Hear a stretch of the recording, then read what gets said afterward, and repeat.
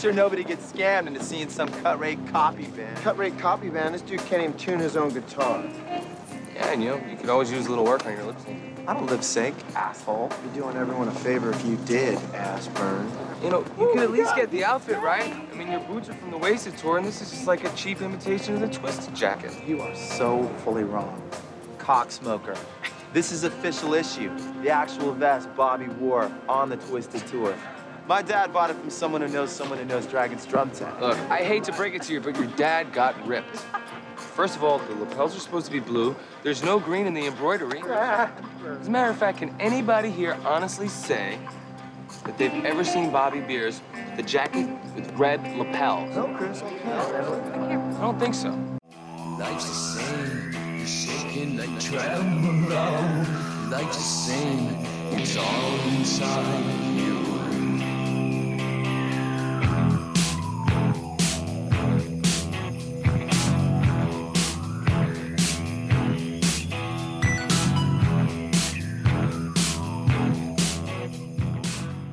You know, I'm just a regular guy who grew up with the posters of these guys on my wall, and now I'm one of them. That's right. I'm standing here living proof that if you work hard enough and you want it bad enough, dreams do come true. So follow your dreams. I don't know why I did like that. I was going to do an English accent, but this is the Pool Scene Podcast. I'm Kevin. Also on vocals is my rock star co-host, Jim. Stand up and shout! That was good. Speaking of rock stars, this week we're going to be covering musical comedy drama Rockstar. I don't know where the comedy is in this at all. Not a lot. There's very little. What they make comedy out of is inappropriate to make comedy out of. You would think so. Not to steal Jim's thunder, because we'll be discussing it momentarily, but this movie was released 4 days prior to 9/11. 9/11/2001 to be specific. I honestly always thought that this movie was made for VH1. Because that's like the only place I ever saw it. And there's not so much production value or anything. There's other VH1 movies like this, so I literally always thought this was a VH1 movie.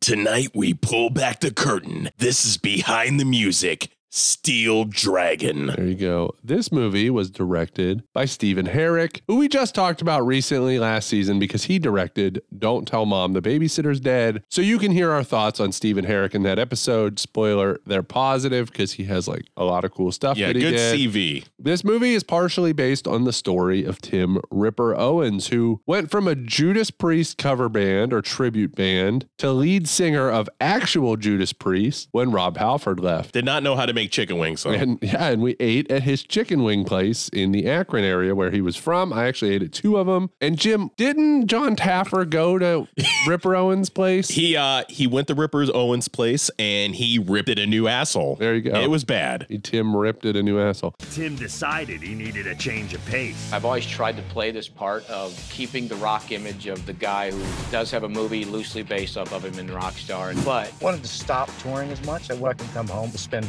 more time with my kids. So he banded together with Micah Poston, a local businessman with a vision of opening a bar. Originally, the project was titled Metal God, and I feel like deja vu from Almost Famous because Brad Pitt was originally cast in the lead role. Go figure. He's cast for everything, and Jennifer Aniston's in it. He dropped out due to creative differences. If you remember, in Almost Famous, he spent months with Cameron Crowe and then was like, I don't get it. I don't get it. I don't get it. I don't get it. Exactly. I don't get it. So this creative differences, can't imagine what those were. Can we get Brad Pitt? I mean, it might be too late. Can we get Brad Pitt as a rock star? He keeps trying. He took him aside and said, listen, why does he have an English accent from time to time? I don't do English accents. Maybe that's what it was. Something else that also dropped out was a ton of songs that were in the movie did not make the soundtrack, like AC/DC, Culture Club, Def Leppard, Frankie Goes to Hollywood, and Good Vibrations by Marky Mark himself. Also, a song by Jennifer Aniston called Believe in Me. Do you remember that song that you wrote for me on my 15th birthday? No. Yes, you do. This is love, I know. Come on, please, it's embarrassing. I will never stop believing. Are you done making fun of me yet?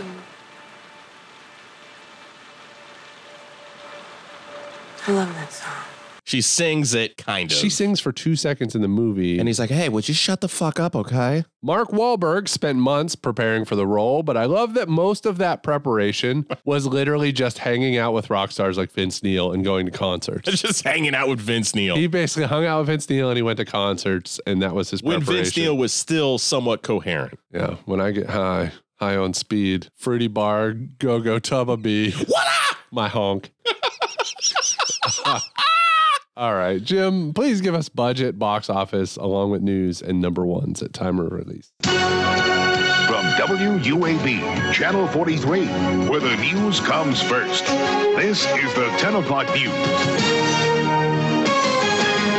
So Rockstar came out, as Kevin said, 4 days before the September 11th terrorist attack. It came out to a budget average about $44 million, made $19 million at the box office. Which is impressive. Considering what happened. Because, in an alternate Earth, somewhere in another universe, when Rockstar came out, September 11th happened, and then the people of America bonded together in unison to go see Rockstar, and it was the highest grossing film of all time. I found a thing online, according to the-numbers.com. On September 18th, this kind of went through the roof. It got a 27% increase at the movie theaters. And then 3 days later, 10 days after the attack, it went up 279%, made almost $1 million at the box office. Then the very next day, made $1.4 million at the box office. Weird. So it literally has these huge valleys and huge caves, man. I remember a lot exactly where I was during September 11th, what happened that night. I can remember like hundreds of cars at the gas station filling up, like price gouging. Yeah. I worked at Ponderosa that night. But I can't really remember whether anything was closing or whether people were afraid to go to the movies.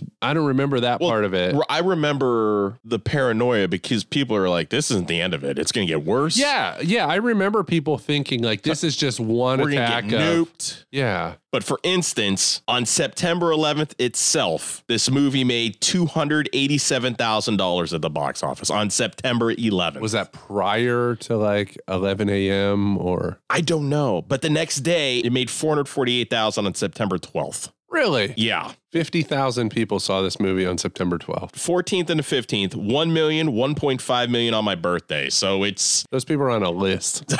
It's like, what the hell? We have a national tragedy. I need to go see Mark Wahlberg be a cover band fan. At least some of those people said, well, if we're all going out, I got to see this movie before I die. Hey, we all die young. There you go. There we go. Bad segue. The movies, the digital video discs, not DivX, that came out at Circuit City. Check out the Circuit City near you today.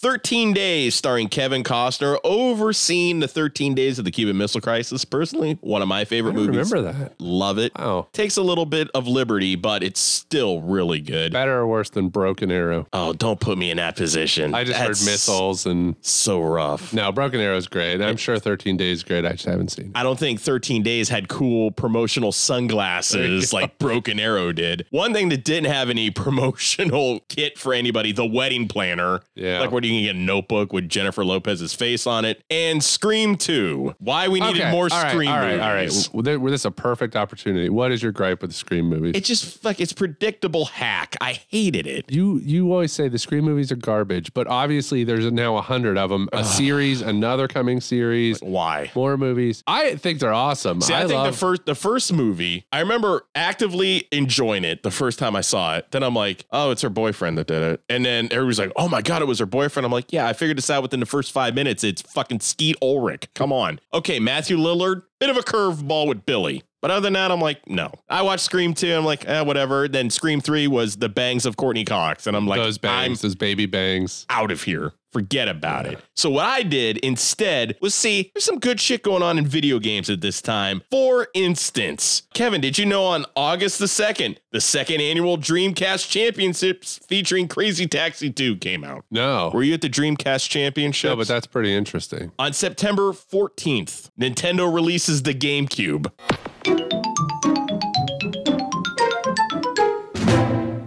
Three days after 9/11. Really? And now GameCube games are through the roof monetarily. Biggest collecting thing right now. Pause? No. It wouldn't be like, let's halt a little bit on... No, not at all. Didn't stop them. This is CNN Breaking News. Cool Sceners editing Jim here. Yup, I screwed up. I'll openly admit it. The Japanese release of the GameCube was on September the 14th. We didn't get it here in North America until November the 18th. Sorry, guys. I realized as I was saying it, but then I just verified it. Yep, I messed up. This is CNN Breaking News. The Xbox is released on November the 15th, so 01 had a lot of big video game shit happening. Well, it's good to distract yourself from everything that happened. However, there were people that were chilling at home, not sure what's going on with the world, so they decided to play the #1 song in America, and I've talked about it before, Blue Cantrell, Hit 'Em Up Style. Yeah.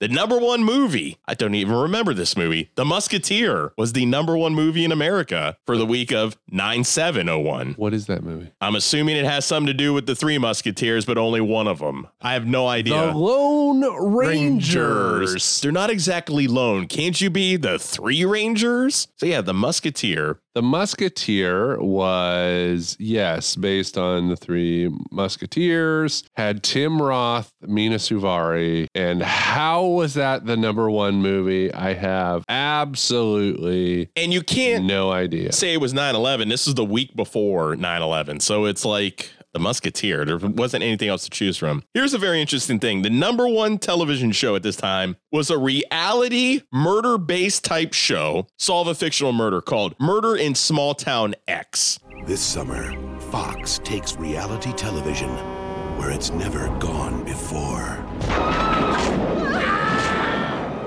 Murder in Small Town X, coming soon to Fox. The winner of this show, this is the irony thing, and this is why it's all tied in together. Angel Warbe Jr. Okay. He was a 7-year veteran of the New York City Fire Department. He was one of the first units to show up at the World Trade Center. He died on 9/11. Premise of it was a fictional whodunit. Wow. Died on 9/11, one of the first responders. So I said I was out on The Musketeer. I'm back in. Oh, God. Because, so it's directed by Peter Hyams. Peter Hyams, right, yeah. Pretty large filmography. The 4 movies he did directly before The Musketeer. So the 4 movies that got him The Musketeer: End of Days, Schwarzenegger, The Relic, which is a monster movie. It's a horror movie. Don't quote me because I can't remember exactly. Sudden Death, Time Cop. Dude. Those are the 4 movies he did directly before The Musketeer. So that dude deserved to have a #1 movie. The question is, would we ever watch The Musketeer? I doubt it, but we will watch End of Days, The Relic, Sudden Death, and Time Cop. I totally agree. And with that is the end of the news, because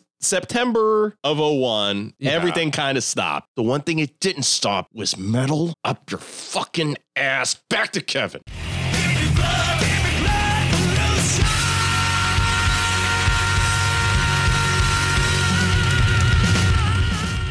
This movie had 3 taglines. It wasn't metal up your ass? Metal up your ass was not one of them. Damn it. The most common one, the one we see often, the story of a wannabe who got to be. Yeah. Every guy wants to be you. Every girl wants to be with you. Wow. And then a quote pulled from the movie that was a tagline. I have to take a piss. Dream big, live the life. That's almost like a Baker Dill catch the fish. Pretty much. Like type of thing. So. You know, rewatching this movie as we did before we recorded this year, I remember kind of really liking this movie a long time ago. Now I'm just like, it's okay. It's average. My belief that this was a TV movie. This is a perfect TV movie. It is. This is not a movie that I will ever make the effort to put in a player. No. And watch. If this is on TV, totally watch it. If this came free with the family DVD player we bought, I'll check it out. Like A Perfect Murder came with the DVD player my parents bought. Only time I ever watched it. Yeah.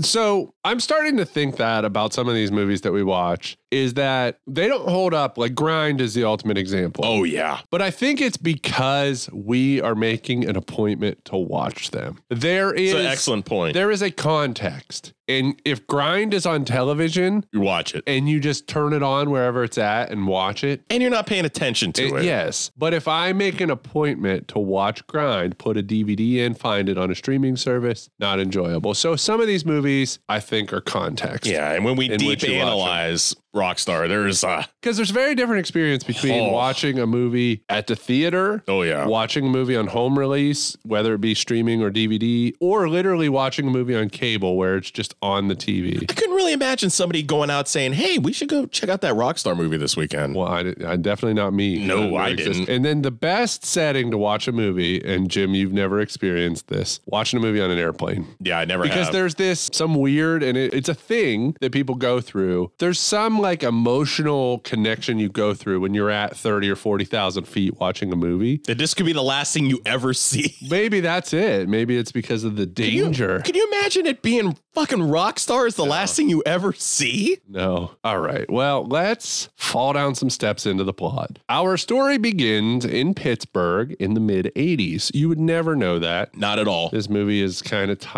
not timeless as in like it holds up forever, but like it's not dated properly. No. It's kind of vague and ambiguous. So our story begins in Pittsburgh, mid-80s. Chris Cole is the world's biggest fan of a band called Steel Dragon. Those days were amazing, you know. Being a kid, you know, what else was I to do but to live the dragon, you know? I mean, I'd study the music note for note. I read every interview, copied every outfit, every move, you know, every look. And I think basically, you know, my pursuit of perfection was relentless because I think at that stage, the music deserved that. Not to be confused with Iron Dragon, the roller coaster at Cedar Point. Something strange is in the air. The Iron Dragon. New this summer at Cedar Point. The Iron Dragon is a gruesome, gargantuan, mythological monster brought to life. This summer, travel at the speed of fright on the Iron Dragon at Cedar Point. The Iron Dragon. It's the only roller coaster that can fly. Although I wish Chris was the biggest fan in the world of Iron Dragon, and that was his character's motivation. How fucking amazing would that be? He's just the biggest fan of an Arrow roller coaster. I love this roller coaster. Hey, did you hear they're redoing Top Thrill Dragster? And they might take sections of fucking Iron Dragon down? We can't let this happen, okay? So Chris likes Steel Dragon so much that he has a tribute band, not a cover band, a tribute band named after one of their songs called Blood Pollution. Rob, you're not nailing the squeal. I have no idea what you're talking about. Play it like that. Yeah. That's it. That's a ping, not a squeal, man. Sounds just like the tape, man. No, raunchier. Again, please. That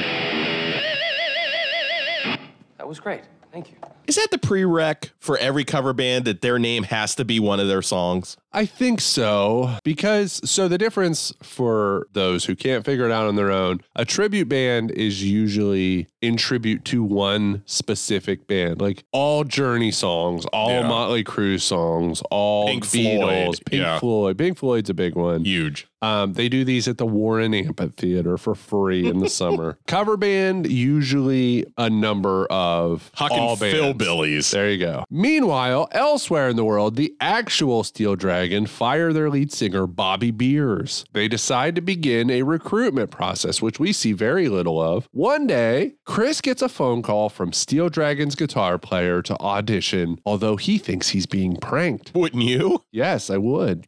All right, if this is Kurt Cuddy, and what'd you used to call your third wife? Third wife? We don't talk about that old slag, do we? All right, I called her Sugar Bum. I called the second wife as well, which is why the third wife left me. So now, just to keep things nice and simple, I affectionately refer to all ladies as Totty. Is that enough information for you? Oh my God, this is unbelievable. Hey, I was so sorry to hear about your dog, man. Pookie? Yeah, it was horrible. I mean, I sent flowers and a card and stuff, but I didn't get a response. But, I probably figured you guys are so busy anyway, it wasn't Look, a big can we deal. get past all this is your life crap and on the more important things? There's a ticket waiting for you at the airport for a flight to LA tomorrow. Chris ends up at the audition and kills it, and they hire him. I wouldn't necessarily say he kills it. I don't know. He kind of... Well, the problem is we only see one audition beforehand. It'd have been great if we got to get a montage of what showed up at this. Chris's audition doesn't start great. Oh, no. but then it eventually works out. Although when they hire him, they change his name to Izzy. No purpose whatsoever. Izzy is now super famous and on tour. He's experiencing the lifestyle that comes with being a rock star. Like an English accent. Izzy/Chris has a great girlfriend named Emily who's been very supportive, but she leaves him due to his new lifestyle of sex, drugs, and rock and roll. Who are you? Izzy. What is this? What? Izzy, you don't have to call me. It's me. Call me Chrissy, okay? Oh. Don't. What? You don't have to call me Iz anymore. Call me Chrissy, okay? Emily, wait. What? I'll go with you. Go with me where? I'm gonna go with you. I'm gonna go to Seattle. We're in Seattle, Chrissy. 6 months later, when working on the new album, Chris feels disappointed that he really has no input or feedback in the band's decisions or direction. They only want him to sing the songs, so essentially a hired voice. Yeah. I'm glad you've been having some fun writing your songs. Well, actually, I busted my ass working on the songs. Yeah, but the tunes for the new album, they've already been written. What do you mean? Well, AC and I wrote them during the break. Well, look, I know you and AC do most of the writing. Not most of the writing, all of the writing. Yeah, but shouldn't I have some input? I mean, I'm part of the group now, right? I'm the one that has to sing the tune, so you'd think you'd at least want me to put my stamp on them. I mean, I'm not just... Listen. You guys aren't just expecting me to be some singer for hire, are you? Shortly after this, while at a concert, Chris pulls a fan on stage to sing, and then Chris walks off stage and quits. Thor, yep. Chris moves to Seattle, starts a band with his former bandmate from Blood Pollution, Rob, but it's not another metal band. They've went soft. Ugh. He's cut his hair. They both cut their hair. I just think one day I realized it wasn't for me anymore. You know? I was wearing the clothes and singing the songs. It just didn't feel right. I just wanted to find myself, find my own music. They ditched the leather for sweaters. That's such a great name for a coffee house band. What? Ditch the leather for sweaters? Ditch the leather for sweaters. Leather sweaters. Oh, man. This is knitted leather. They now sing original songs in coffee shops. It's fucking so good. You wouldn't want to get that wet. You caught in a rainstorm with a knitted leather sweater. It's my chunky leather sweater. Stand up and Old shout. Navy, brother. Emily, who lives in Seattle, sees a flyer for the show and comes where they're playing at this coffee shop. Like, she comes and sees them. The film ends with them speaking inaudible words to each other. I can't make out what they're saying. Fucking speaking carny. I don't know. I think the one part he says like, Crunkle. And she's, yeah. And then they kiss and the movie ends for some unknown reason. There's a mid-credit scene showing that Bobby Beers, the former singer of Steel Dragon, has taken up Irish dancing, river dance. All right, let's get into characters. Mark Wahlberg as Chris Izzy Cole. I eat a lot of pussy. Loads of it. I eat a lot of pussy. Tons. I got more voice eating pussy, man. It's like a vocal technique exercise. I got eating pussy, man. Loads of it. All the time. Tons. That's all I do. Breakfast, morning, noon, night. I've got to have it, man. That's all I do is eat pussy. Again, the only casting information I had is that it was Brad Pitt and he dropped out. Jennifer Aniston seemed to be the first and only choice. She plays Emily. She is also the manager of Blood Pollution. Timothy Olyphant as Rob, the guitarist of Blood Pollution. Love Timothy Olyphant-tastic. The drummer of Blood Pollution is Blas Elias, who is the drummer from Slaughter. Nick Cantonese as Xander Cummins, the guitar player from Blood Pollution, is actually the real guitar player from Black Label Society with Zakk Wylde. And then Ricky Bell is the bass player. Well, I'm sorry, he plays Ricky Bell, the bass player. It's Brian Vander Ark from Verve Pipe. Yeah. So like everybody, all the musicians in this movie are like mid-90s bands. Steel Dragon, we have Jason Fleming as Bobby Beers, Timothy Spall as Mats, which you know him as Wormtail from Harry Potter. Dominic West as Kirk Cuddy. The Wire. Is Jimmy McNulty from The Wire. Jason Bonham as AC, the son of John Bonham. Yeah. And I think Jason Bonham may have played with Foreigner, if I'm not mistaken. I think he did. You're right about that. Zach Wilde is Goad. He is from Ozzy Osbourne's band, a number of other bands, Black Label Society, and so on. Jeff Pilson is Jorgen. He is the bass player from Dawkins. Hell yeah. So interesting. The spouses, Kara Zedeker as Marcy. She's Rob's girlfriend. Heidi Mark is Kirk's wife, which is Vince Neil's ex-wife. Rachel Hunter is AC's wife. Stacy's mom. A real-life girlfriend of Kip Winger, ex-wife of Rod Stewart. Carrie Stevens as Goad's wife, longtime girlfriend of Kiss's Eric Carr. They never got married before he died. And then Amy Roll is Jorgen's wife. And then Stephen Jenkins plays the singer of the Rival cover band, a Rival tribute band. And then Miles Kennedy as Thor. He's the singer of Alter Bridge. I think there's some other cameos. Some other people pop up here. But I think another big one that we will talk about later, folks, Tanya, the one from Succession. Yes, yeah, sure. We got to unbox that. Yeah, that's going to come up because it is... We have no idea. It's Dagmara Dominchek. So, Jim, with that said, which actor or actress gives a passable performance? Does any non-lead character steal scenes? You know, going into this initially, I was going to say Matt's. But the more and more I think about it, it's Timothy Olyphantastic. His character throughout every one of these characters is the only one that makes logical sense. Yes. He literally tells Chris right off the bat, hey, I want to be more than just a fucking cover band. I want to be more than just friends. He's the best one. He makes the most sense. I love Matt's because Matt's in the end gives Chris the push he needs to leave the band to be his own thing. Yes, I agree. I don't know. I mean, this is like rewatching this, it did not hold up like it used to. It's tough. There's like little pieces, like no one ever gets enough in this movie, and like, but it's also a little bit too much going on. And like even when Marky Mark gets it, he just sounds like a kid that's pouting or a spoiled child. What was that, man? What was what? There's no solo break after the chorus. They don't care. Ah! That's not how the song goes. Dude, I know how the song goes. Well, if you know how it goes, then play it right. Chris, you were taking this shit too seriously. That's right, I take this shit really seriously because the music deserves to be taken seriously. If you don't take it seriously, you don't deserve to play it. All right, you need to get a grip. Get a grip. You ruined your performance. Do not ruin mine. Yeah, so I'll say Glenn Guglia.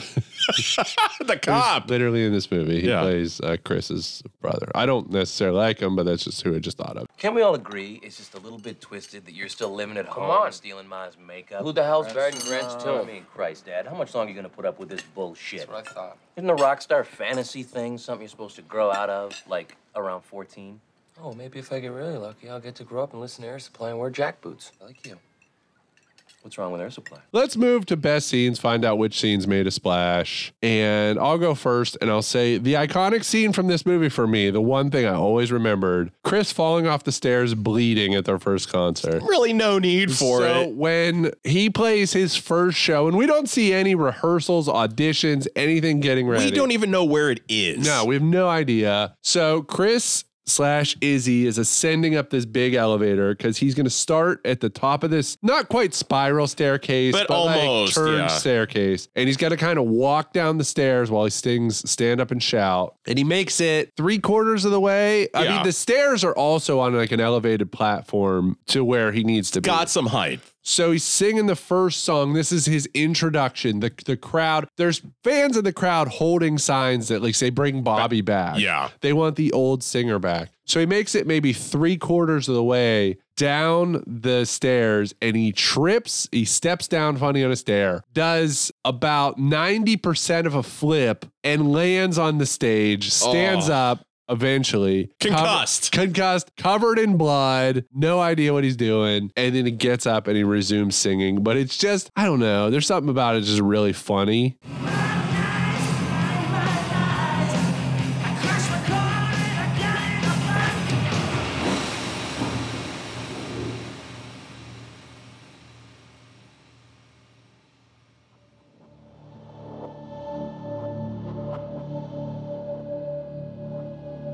ironically, maybe that's where the comedy is. The funny thing, I think character-wise, if it's not for that moment where he gets back up fully concussed, because that's how they filmed it with the sound and the slow-mo and a crimson mask, he ends up gaining much more respect from the crowd. Yes, they almost treat this scene like his arrival. Right, but like the way they shoot in a war movie when like a grenade or like an IED goes off, you hear like the whistling and like everything's kind of blurry. Strobe, Yeah, everything's strobe. He's looking around and he's just like hearing like whistling. I mean, that's kind of how this scene's shot. But yes, he stands up covered in blood and he's like, "You want to kick some ass?" or like whatever he says. And the crowd loves it. They eat it up. For some reason, they have a fire hose at standby and he just starts fucking hosing down Bobby Beers fans. Yeah, it makes no, they just have a fire hose that they're able to bring out. My first one, and I brought it up briefly with Timothy Fantastic, is Chris leaves Blood Pollution. We're only doing Dragon covers to get people in the door so they can hear our originals, because we're tired of just being a cover band. We are not a cover band. We're a tribute band. No, dude.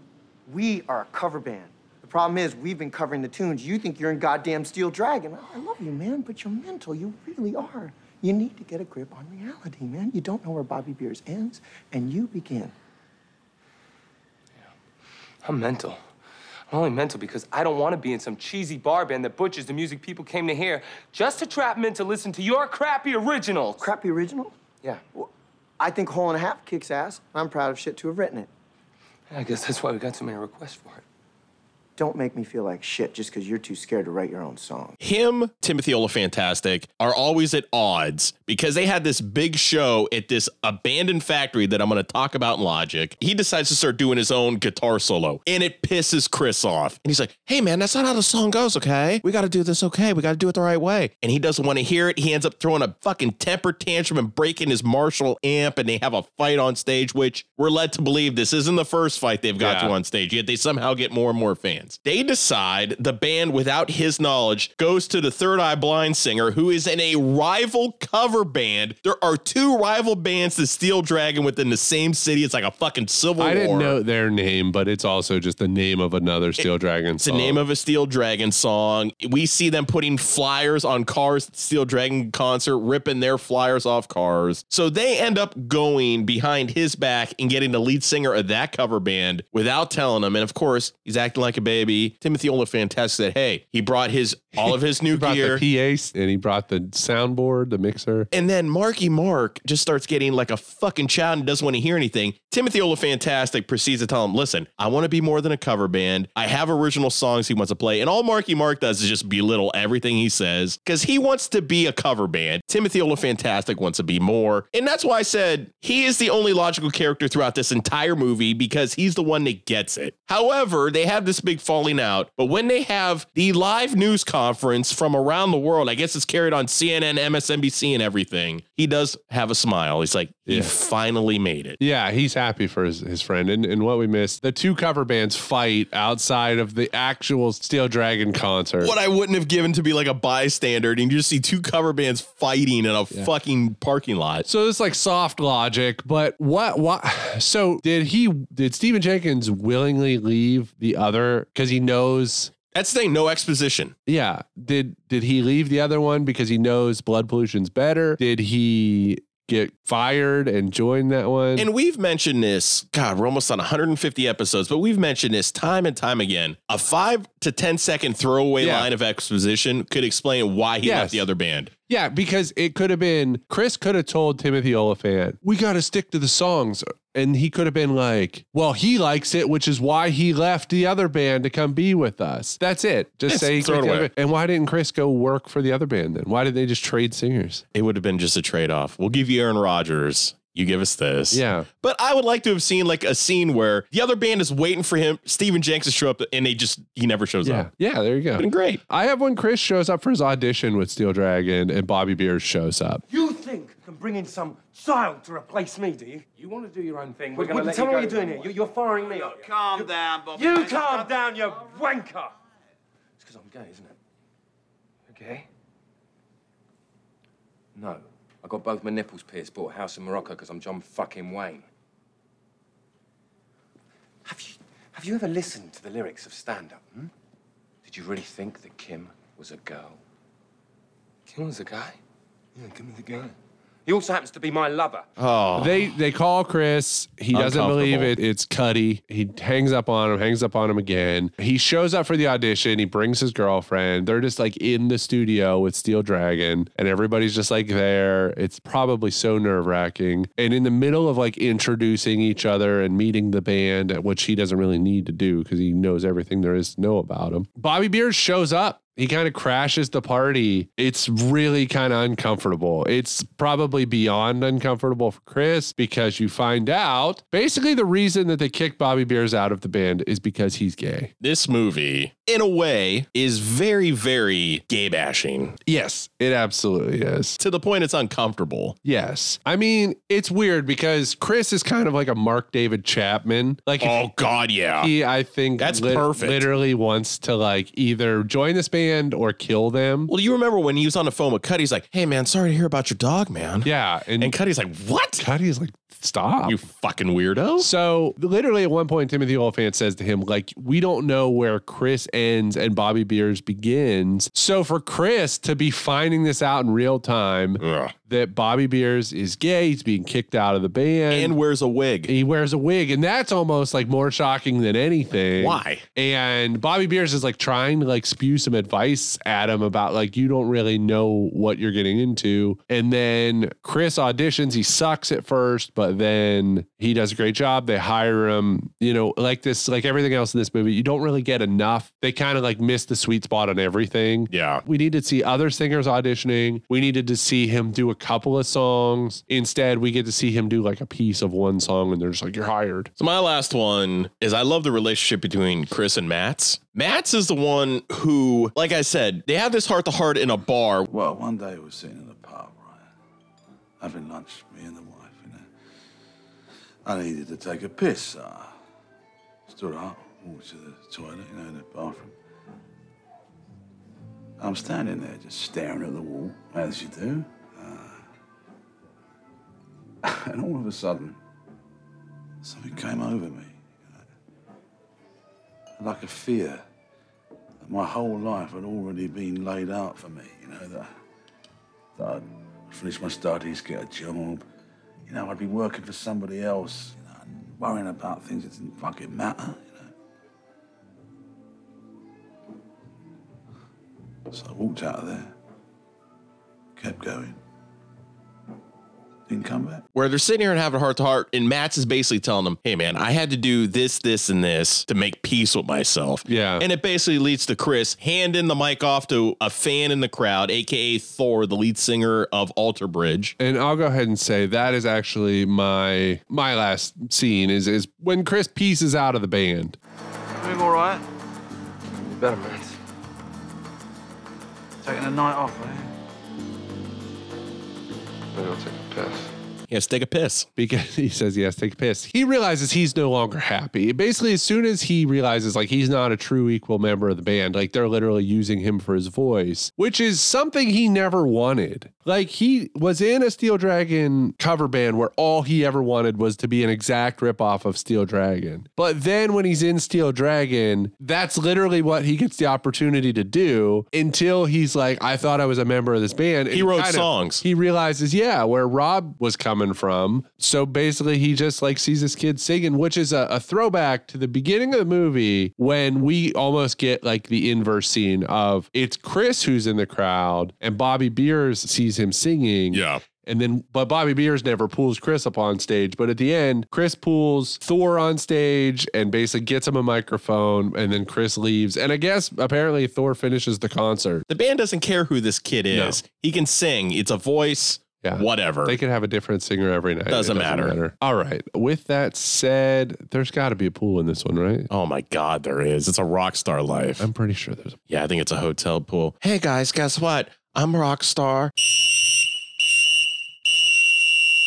So Jim recently saw an article. Who was that from? Guitar World Magazine. Guitar World Magazine determined who they believe are the 5 greatest guitar players of all time. I remember when I used to get Rolling Stone, which we talked about during Almost Famous, I remember them releasing the issue about the 100 greatest guitarists of all time. very subjective. And it was It's very opinion. controversial Yeah. because I remember they put like Jack White very, very high. And this was like 2003 or something. So it was like way too early to put someone that new on. Anyway, I should disclose the Guitar World magazine said Brian May of Queen, the greatest guitarist of all time. And Brian May came out, he had an interview, and he said, listen, I appreciate it, but he's like, I'm nowhere near the greatest guitar player. I love it. Thank you for giving me notoriety. But then he started going down the litany. He's like, oh, you know, X is the better than me. He's better. I've learned a lot from him, and I've taken stuff from him to put into my guitar. So yeah, good for Brian May, but still. Brian May's a good one. Didn't make my list. He's on a list. So Jim, he's on a list of people who saw Rockstar after September 11th. Yeah, he was. I went first in. Did I go first in best season? Yeah, you did. I don't even remember. You go first in. You got that California sickness. I do in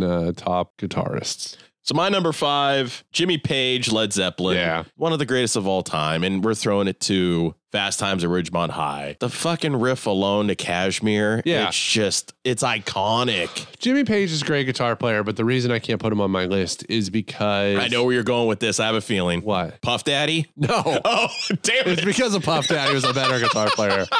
No, it's because Led Zeppelin gets a lot of credit for a sound that, I mean, in fairness, almost every big famous band and all of like the iconic bands of all time borrowed their sound, and very rarely did they create the sound. True. Like Elvis Presley, one of the biggest recording artists of all time, did nothing original. Yeah, you took from Forrest Gump. Yeah, he took it from Forrest Gump, exactly.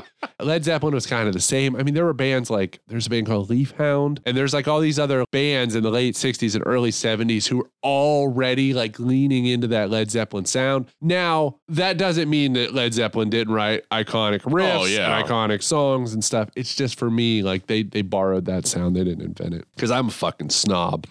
I'm such a snob that my number 5 is Carlos Santana. Nice. He Good call. Pioneered the Latin jazz rock and roll sound. He grew up idolizing Richie Valens. They moved to, I want to say, the San Francisco area. But the only reason I put him on my list is because of the Woodstock story. And I wanted to talk about it. Santana, the band, basically had their big breakthrough at the original Woodstock. But the story goes that Carlos had taken a bunch of LSD and he thought his guitar was a snake for the entire set. So basically watching him like rip these gnarly guitar solos, he thought he was wrestling a snake. That's fucking awesome. It's awesome. And then there was 1999 Supernatural, which had Smooth with Rob Thomas. You know, let's be honest. If it wasn't for Rob Thomas, there'd be no Carlos Santana. Yeah. And then Maria with The Product, G&B. And wasn't Wyclef on that song Wyclef too? was. Wyclef was on that song. And then I also thought Game of Love with Michelle Branch was on that album, but actually it was on his next album. Really? Yeah. I did not know that. I didn't either, because I was just like, oh, Santana now is just making... I like Michelle Branch. Yeah, he's just making songs with all these other artists. But yeah, iconic Rob Thomas. Man, We didn't get that Carlos Santana, Britney Spears crossover. Man, it's a hot one. My number 4 is, I think, a guy who literally does not get the credit he deserves. It's Yngwie J. Malmsteen. Yes. That fucking dude can shred. Yeah. And for the longest time as a kid, I'm like, why is he called Yngwie? Oh, he must be from Youngstown.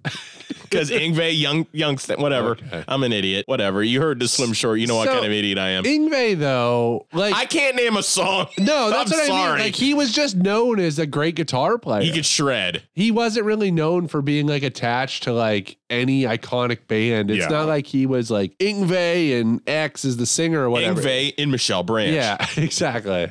It did work for him when he tried to do it. Yeah. He did Vanessa Carlton. It was Yngwie and Vanessa Carlton going up against it. They had a fight in a parking lot.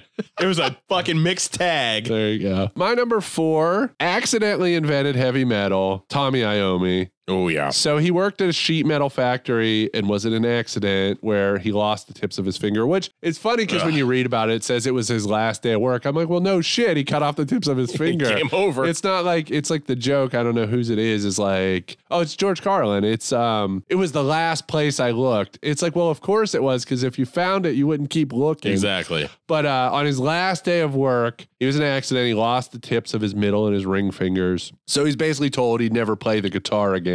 They were like, you can try and switch hands, but he decided against it. He put caps on his fingers. So basically like these custom thimbles, and it made it difficult to play because he couldn't feel the strings. Yeah. So the caps, he ended up pressing the strings way too hard. So basically he got lighter gauge strings, which at the time didn't exist. He was like temporarily using banjo strings until they basically invented lighter gauge strings for him to work. And then he started tuning his guitar lower to allow more slack in the strings. So basically all of those things allowed him to play guitar, but in the process, it was a trade-off that literally invented that Black Sabbath sound. So other bands started like tuning, down tuning their guitars and stuff to sound like Black Sabbath, but Black Sabbath had to do it because Tommy Iommi was missing fingers. So my number 3, fucking Prince, man. My number 3 is also Prince. Prince, just, oh my God. We were privileged enough to experience Prince throughout the majority of our lives. And then he had the best Super Bowl halftime show of all time. But for me as a kid, knowing that Prince did the Batman soundtrack, Party Man, and all this shit, but oh my God, Purple Rain. There's so many hits. I think Prince is responsible for the greatest guitar solo of all time. So at the 2004 Rock and Roll Hall of Fame induction ceremony, he joined, basically they did this tribute to George Harrison, who had passed away. And the Rock and Roll Hall of Fame basically invited Prince to be in this thing. And George Harrison's family were like, why? They were like, why Prince? And Prince did not know While My Guitar Gently Weeps. Didn't know one of the iconic Beatles songs, which is so funny. But despite all of that, despite the family not wanting Prince, despite Prince not knowing the song, it's a real long version. If you have a moment, go to YouTube and watch it. Just look up Prince While My Guitar Gently Weeps. But you've got George Harrison's son, Danny Harrison, and as Prince is fucking shredding, you're waiting for his guitar to catch on fire. Danny Harrison's face just keeps getting bigger and bigger. He looks like a black hole sun face.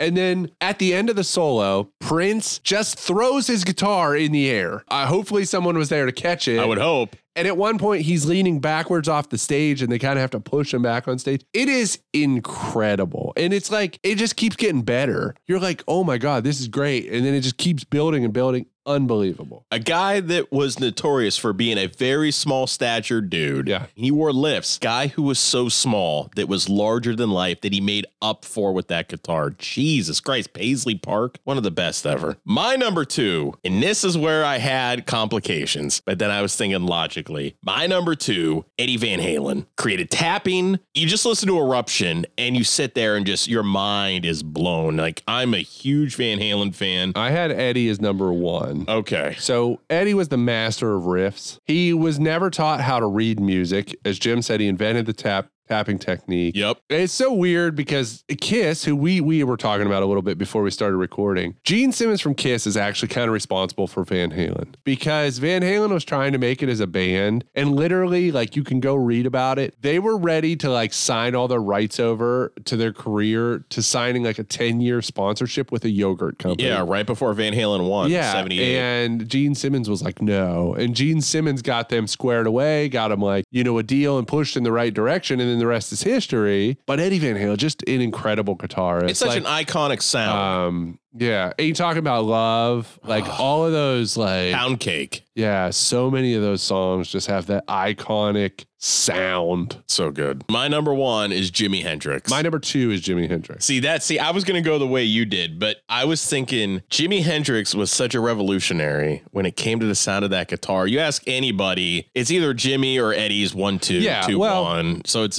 a toss. You can throw in some of the blues guitarists. Yeah, B.B. King and Stevie Ray Vaughan. Oh, God, yeah. Yeah, was that Michelangelo that played the floor guitar, that played the rib burn off. Yeah. Not really. I'm not sure. Mark Tremonti from Creed. Yeah, there you go. Jimi Hendrix was born Johnny Allen Hendrix, but he changed his name to James Marshall Hendrix. Jimmy. I have no idea. Whatever. Most people, like Jim said, would consider the greatest guitar player of all time. On Rolling Stone's top 100 guitar player, he's number 1. Popularized the use of what previously was considered to be unwanted or undesirable guitar sounds. So basically, he would use feedback to his advantage. And previously, no one was doing that. Fucking voodoo child, man.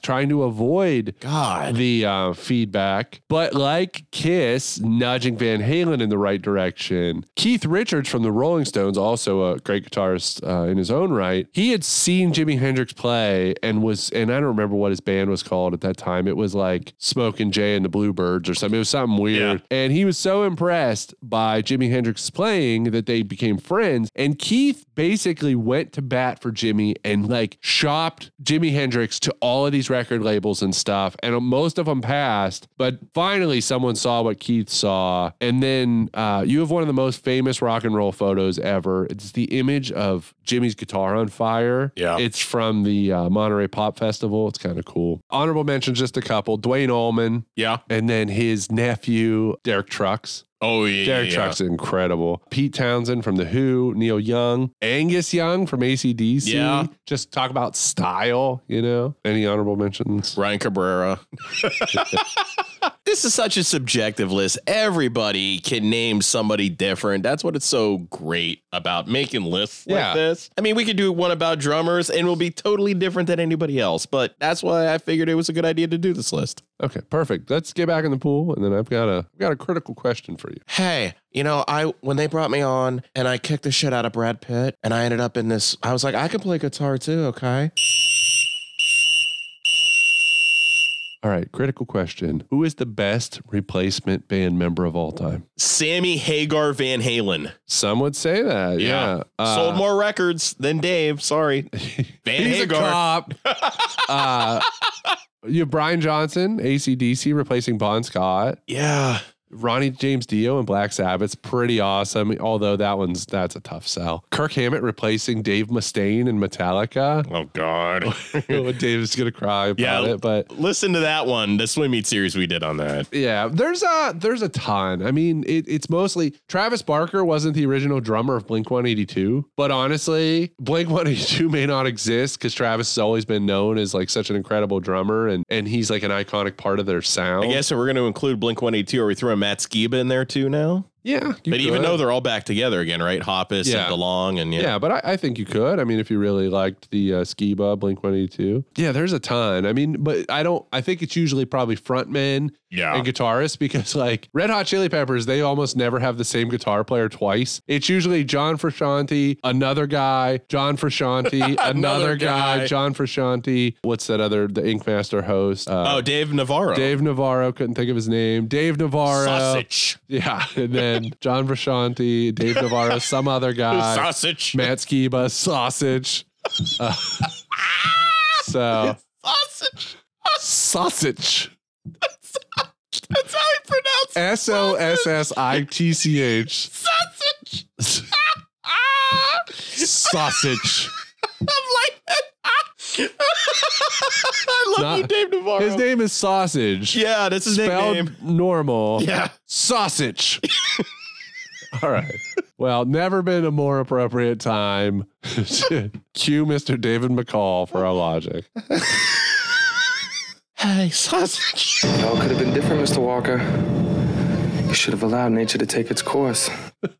Sausage forever. Oh, I got a lot of logic. Yeah, I mean, I don't have a ton, but I mean, my first big issue with this movie is because it happens multiple times. How could a singer hear someone in the crowd singing? Even if you're in the front row, you can't hear it. Even if you're in the front row screaming, the amount of space between the singer and the front row, as far as you can tell, they're not wearing earplugs or anything. They should be. They're in front of a wall of amps. I've been to metal concerts and I couldn't hear for 2 or 3 damn days. And like, these people, after nights in a row of this, can hear people in the front row. They have permanent tinnitus in both ears. And then there's multiple scenes in this movie where people just talk to each other on stage in a normal voice. Yeah, which is fine. There's the scene where Chris and Timothy Olyphant, Rob, are just having a conversation over the guitar solo at a normal volume while everyone's playing and stuff. It's crazy. Hey, that's not how the solo goes, man. Yeah. Who cares? They love it anyways. Speaking of that scene, how much did that concert at the factory cost? They are a cover band. Somehow they got permission from the city and the cops to put on a cover band show at a full-on factory. I don't know if it's a metal factory or what. They have a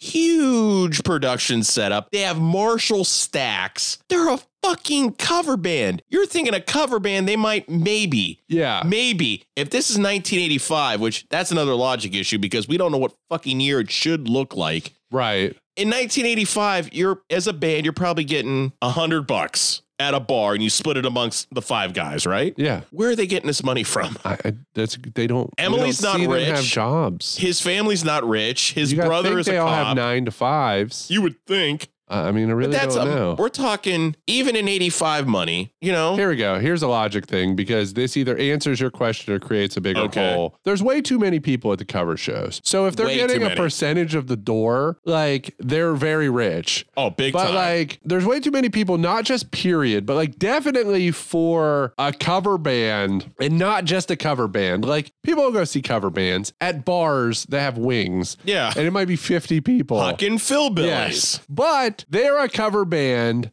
they're a tribute band of a band that still exists in tours. Yeah. So like, hey man, real Steel Dragon just came through. Why do I want to go see fake Steel Dragon? Exactly. And there's 2 cover bands. There's 2 fake Steel Dragons in the 2 same fakes. city. 1,000 people come. But okay, 1,000 people, if it's $5 a head, it's $5,000. Maybe they're just playing like maybe they just set their shit up at this factory. I don't know. But like, but their cops are there. You see them in the background. I have no idea. Why don't the other dudes in Blood Pollution just start another band? Like, yes, they're very mad that they don't have the freedom to change the Steel Dragon songs. They want to add solos and do things a little differently. Here's an idea. You guys get together to rehearse and play the songs and play shows. How about you guys also practice original songs? Well, the thing is, though, Chris even makes fun of Rob because Rob makes his own original songs and he even calls him shit. Yeah.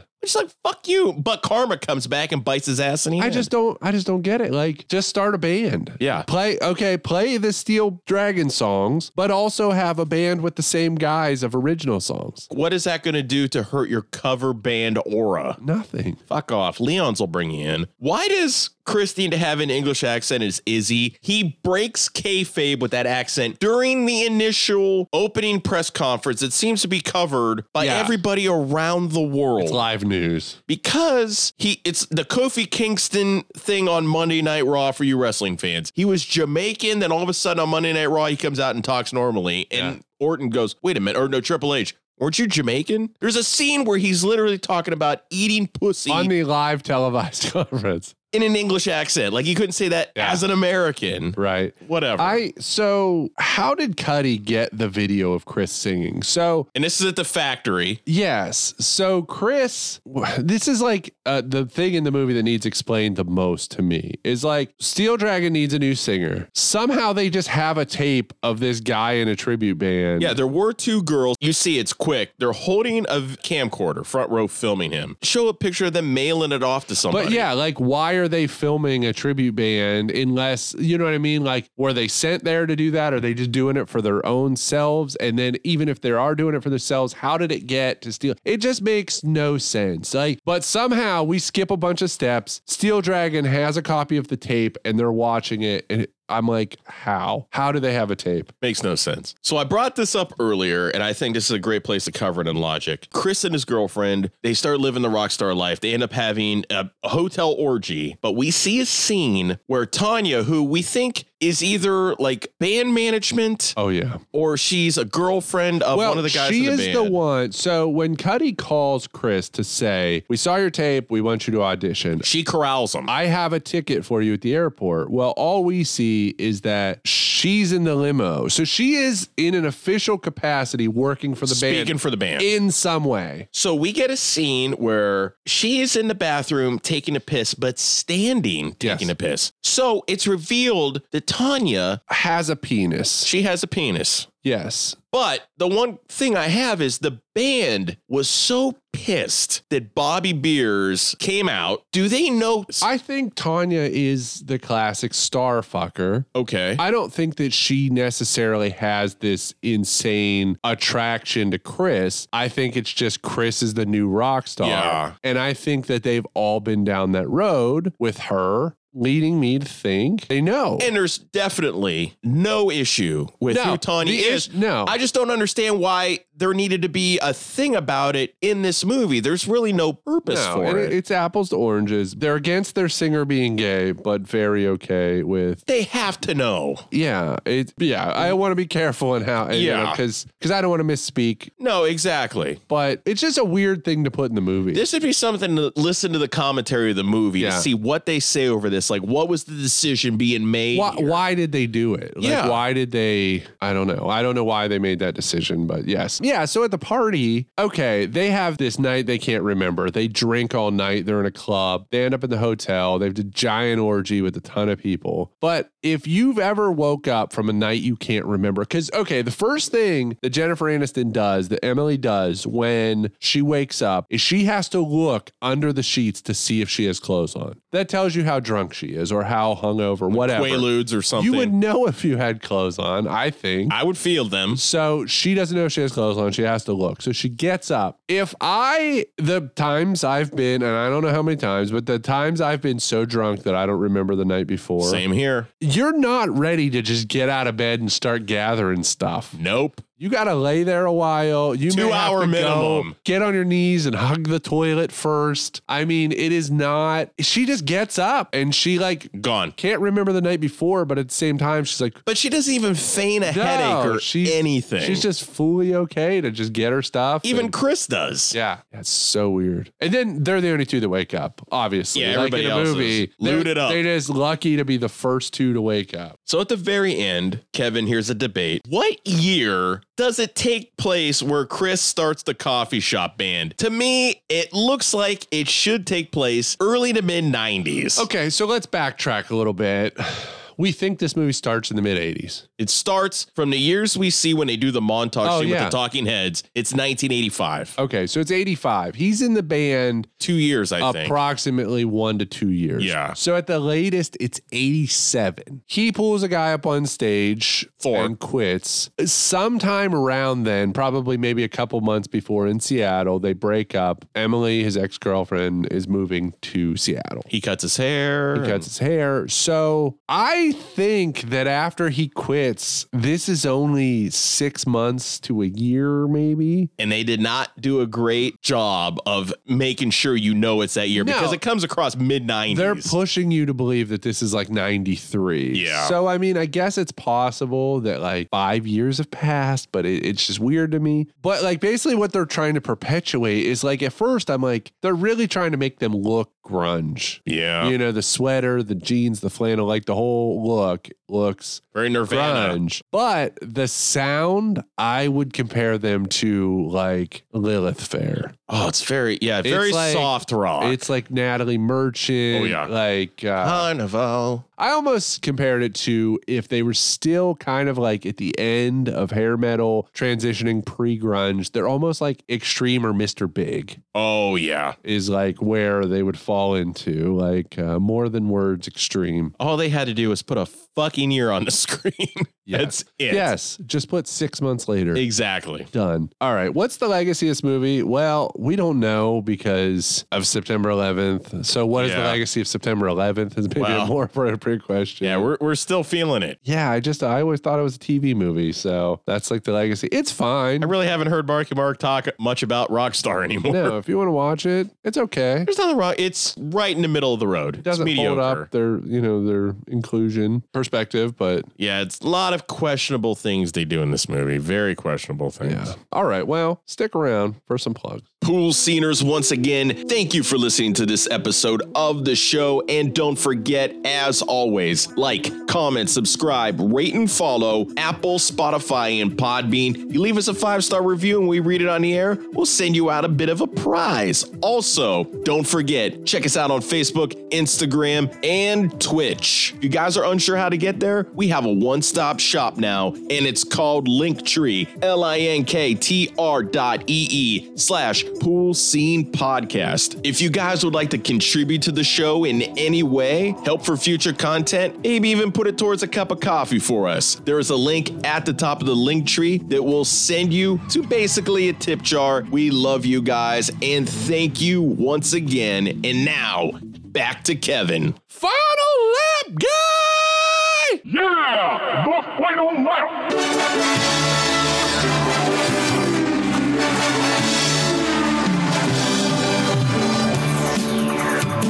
So for the final lap, I have a couple like stories about the cautionary tale of being a celebrity and the standards of being a celebrity and such. So first, we didn't get a chance to talk about this, so it's a little dated at this point, not topical any longer. Maybe it is the Jonathan Majors situation. I'm not familiar. So Jonathan Majors he's in Creed 3. He's playing okay. Never mind. Kang in the Marvel movies for the next several. So Jonathan Majors was just arrested for beating a woman violently. And over the past year or so, we've been seeing all these stories where people in the industry have been saying, and there was speculation about who it was, but there is a current person in Hollywood who is starting to get offered a ton of roles and becoming a major star, who is an absolute piece of shit person. They're awful, they're violent, they're scary, and they should not be allowed to be in this position, but nobody would name names. So now Jonathan Majors gets arrested, and all of those people that came forward with those stories have said, we were talking about Jonathan Majors. Whoa. He has had... he was on stage at the Oscars, too. He's had a dark history, a lot of issues, a lot of violent issues against women. Creed 3, it's done. Whatever. But what does Marvel do? He's going to be the face. He is the Thanos of the next phase of Marvel. Well, then again, Marvel has done this in the past with... Well, they replaced Terrence Howard with... And they didn't address... It just happened. Yeah. Poof. Multiverse. That's how they do it. They could. They could just say something happened here and this is the Kang from this multiverse. So it's an easier way out for them to address. It's not to say it's not hard to believe that Marvel didn't... or Disney didn't know, or... that they didn't do their homework, but it's like they were confident to proceed. And then, but that's the thing. Like I was talking about to you earlier about WrestleMania and like, what happens if Roman Reigns snaps his leg in the main event of WrestleMania? Yeah. But it's sort of like with Disney and Marvel, it's like, okay, Jonathan, we're going to put all of our eggs in your basket. Oops. And you need to, walk the line. And then he gets arrested for beating a woman. So it's like, I don't know what they do. I mean, I guess... The multiverse seems like the easiest way to do it. I didn't even think about that they rewrite a Kang from a different multiverse. They're going to have to get rid of him. They have to. Marvel's owned by Disney. You have to. Yeah, they have to. They can't, even if the charges get dropped. You can't have it. You can't have, it's the old, like, speaking of WWE again, it's the old, we cannot Google you and find something bad. Exactly. So. You can't have that OnlyFans. No. So weird. I mean, just a weird, bizarre situation because they plan everything so many years in advance. He's probably got 5-6 movies to be involved in. They could use it, like twist it into some sort of Thanos snap. I think that's thing. I actually think whatever the next Marvel movie is, they're probably already like. And people are already getting Marvel fatigue. Yeah, I think so too. Yeah. And then the second celebrity, lives of celebrity. So that's not like, I don't want to use the word like cancel culture, because that's a terrible thing to do regardless of whether you're a celebrity or a regular person. But if a regular person does that, there's no like, my job's not like, well, how do we keep them? Like, how do we continue to let you're work fucking here? gone. Yeah, you're gone. But like being a celebrity, I'm sure they're having a boardroom meeting where they're like, how can we keep him? And second, again, another one that ties into wrestling. So in the 80s, when people, and we talked about this in Body Slam, people were still believed in wrestling, in kayfabe, and that wrestling was real. And in the South especially, they'd get so mad at the heels. The heels, the bad guys, would have to leave the arena in the trunk of a car so that they weren't mobbed by fans. They got piss cups thrown at them. Some were stabbed. Yeah. They were batteries. Yeah. They were targets. I mean, they literally had to like live afraid of crowds. Even going to the grocery store, if you were a heel, you might get stabbed at the grocery store because you did whatever. There was a rumor that appears to have been confirmed that Taylor Swift on her tour has been entering the arena in a janitor's cleaning cart, that they are pushing her into the arena in a cleaning cart. Hopefully it's clean. Yeah. It's not used. But like how crazy is that? Fuck. Don't they have to get her in and out that way? I don't think they're trying to stab her or anything, but no. But I think that's more of like the Swifties be cray. Yeah, I think she just, for her own sanity. Would you want to be famous to that point? When's enough? That's what I mean. Like you need to go just take a piss, man. Not to use the term sweet spot again, but yes, there is a sweet spot with famous, rich, comfortable, great life, love what you do, And then it crosses the line to where like, I can't go grocery shopping. I couldn't go to Starbucks. You have no life. I can't drive. I live in hiding. You're basically. in a bubble. Yes. So you spoke of it, so I'm going to bring it up. Fucking that piece of shit Vince McMahon seems to be back, everybody. Everybody's 80-year-old creepy fucking grandpa with the questionable just for men eyebrows and the John Waters mustache. What the fuck? Like, why does the world need this son of a bitch to be around anymore? I mean, if you watch like Succession and you have Logan Roy playing the role of Vince McMahon, these people just have such massive egos and attachment to what they've built, and they can't let it go even to their own kids, even to people they trust. They just have to I've always felt like Vince hated the fans. Oh, he definitely does. And like more than ever now, it feels like I'm still here. I can't let them have it. I can't let the fans win. I've got to like continue to keep the fans from getting what they want. Well, WWE finally, so they've been for sale. They finally, in a way, completed a sale, but it's not really a sale. It's a merger with the UFC and the ownership group Endeavor. And there appears to be details from Endeavor about their relationship to Vince McMahon specifically. And now I don't know whether that is like Vince said, listen, if we do this deal, I want this. Well, they're making him executive chairman of the new company, but he can be voted out at a later date. Right. So I don't know if Vince said, I want this, or if Endeavor said, you can do whatever you want. We trust you. Or if Endeavor said, listen, if we do this deal, we want you in charge. We don't trust Triple H. Yeah. So I'm not sure. But they made him like an executive chairman, and Nick Khan is the president of WWE and Dana White. So you got two big guys on each side of the gamut, Dana White and Vince McMahon. Yeah. Two equal pieces of shit. Yeah. And speaking of another piece of shit, boy, that Robert Ritchie, aka Kid Rock, little pissy that he decided to post a video because Bud Light came out with like a all-inclusion, like rainbow-colored can saying, hey, we're for everybody. Good old mega Kid Rock, that piece of shit, decided to pull out his AR-15 after we've been having these mass shootings left, right, and center, and decides to shoot up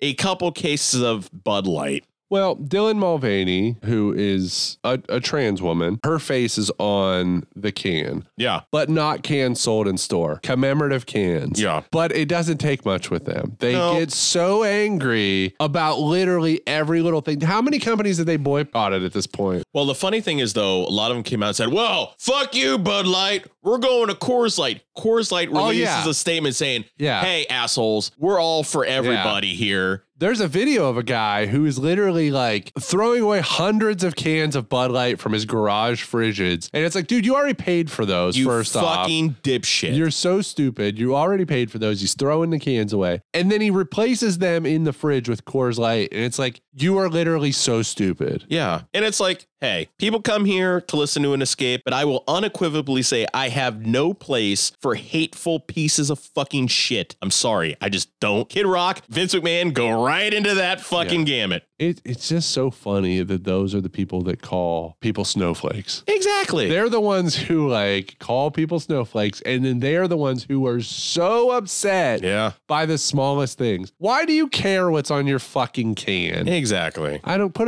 whatever on my can. I don't care. I don't care. I'm going to drink. If I like it, I'm going to drink it. Whatever. Exactly. Doesn't matter to me. Here's a better idea. Learn how to ride a bike down New York City streets, okay? There's the big one.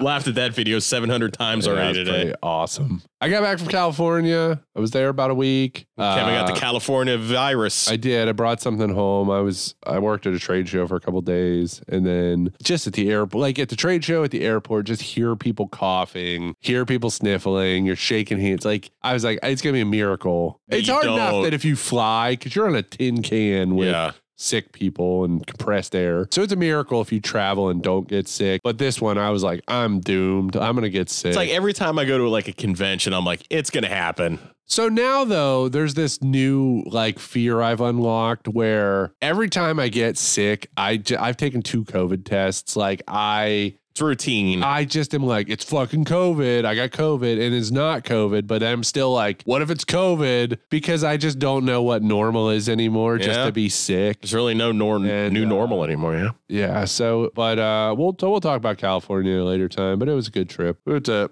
San Diego for a couple days. We went to Disneyland. We went to... Kevin did not go to WrestleMania. Los Angeles. I did see a lot of WrestleMania fans who were in Los Angeles with me, but I did not go to SoFi. But I had a good time. We had a good time. We're happy to be back. I had kind of a rough flight home because we took the red eye, left at 9:25, and Los Angeles time. Yeah. TSA took an hour before we got through security. So we went to the airport a couple hours early. We had to drop off the rental car. We were going to get some dinner. So we went to the airport a couple hours earlier than normal. And I'm glad we did. Took an hour to get through TSA. But after flying overnight, because you lose 3 hours flying on the way home so a 4-hour flight's a 7-hour flight because you lose 3 hours. So we land, it's 4:55 in the morning, something like that. And we land, they say, baggage is at Carousel L. So we go to Carousel L, waiting on our luggage, not coming out.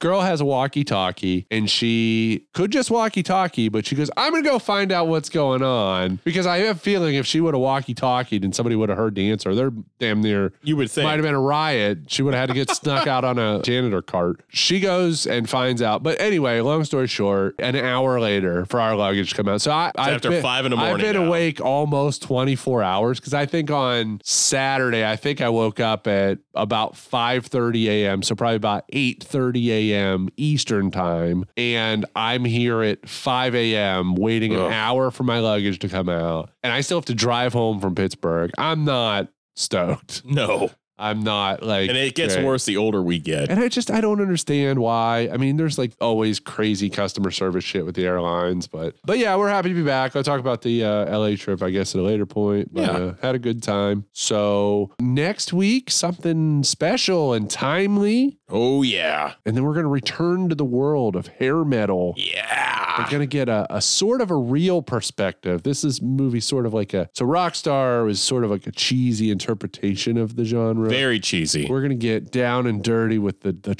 drugs and the women. Nickelback. Yeah. We're going to talk all about Chad Kroeger, the 4-hour episode. Yeah. 4-hour episode on old ramen hair. All right. Until next week, everyone. Silencia. No more metal shit. It's all about hip hop. It's all gravy. It's all bling bling, pinky ring, word about 50, bling bling, all that shit. No more of this. It's about this. All right, you heard me? Lay your shit by the TV and watch this shit here. This shit the bomb. You heard me?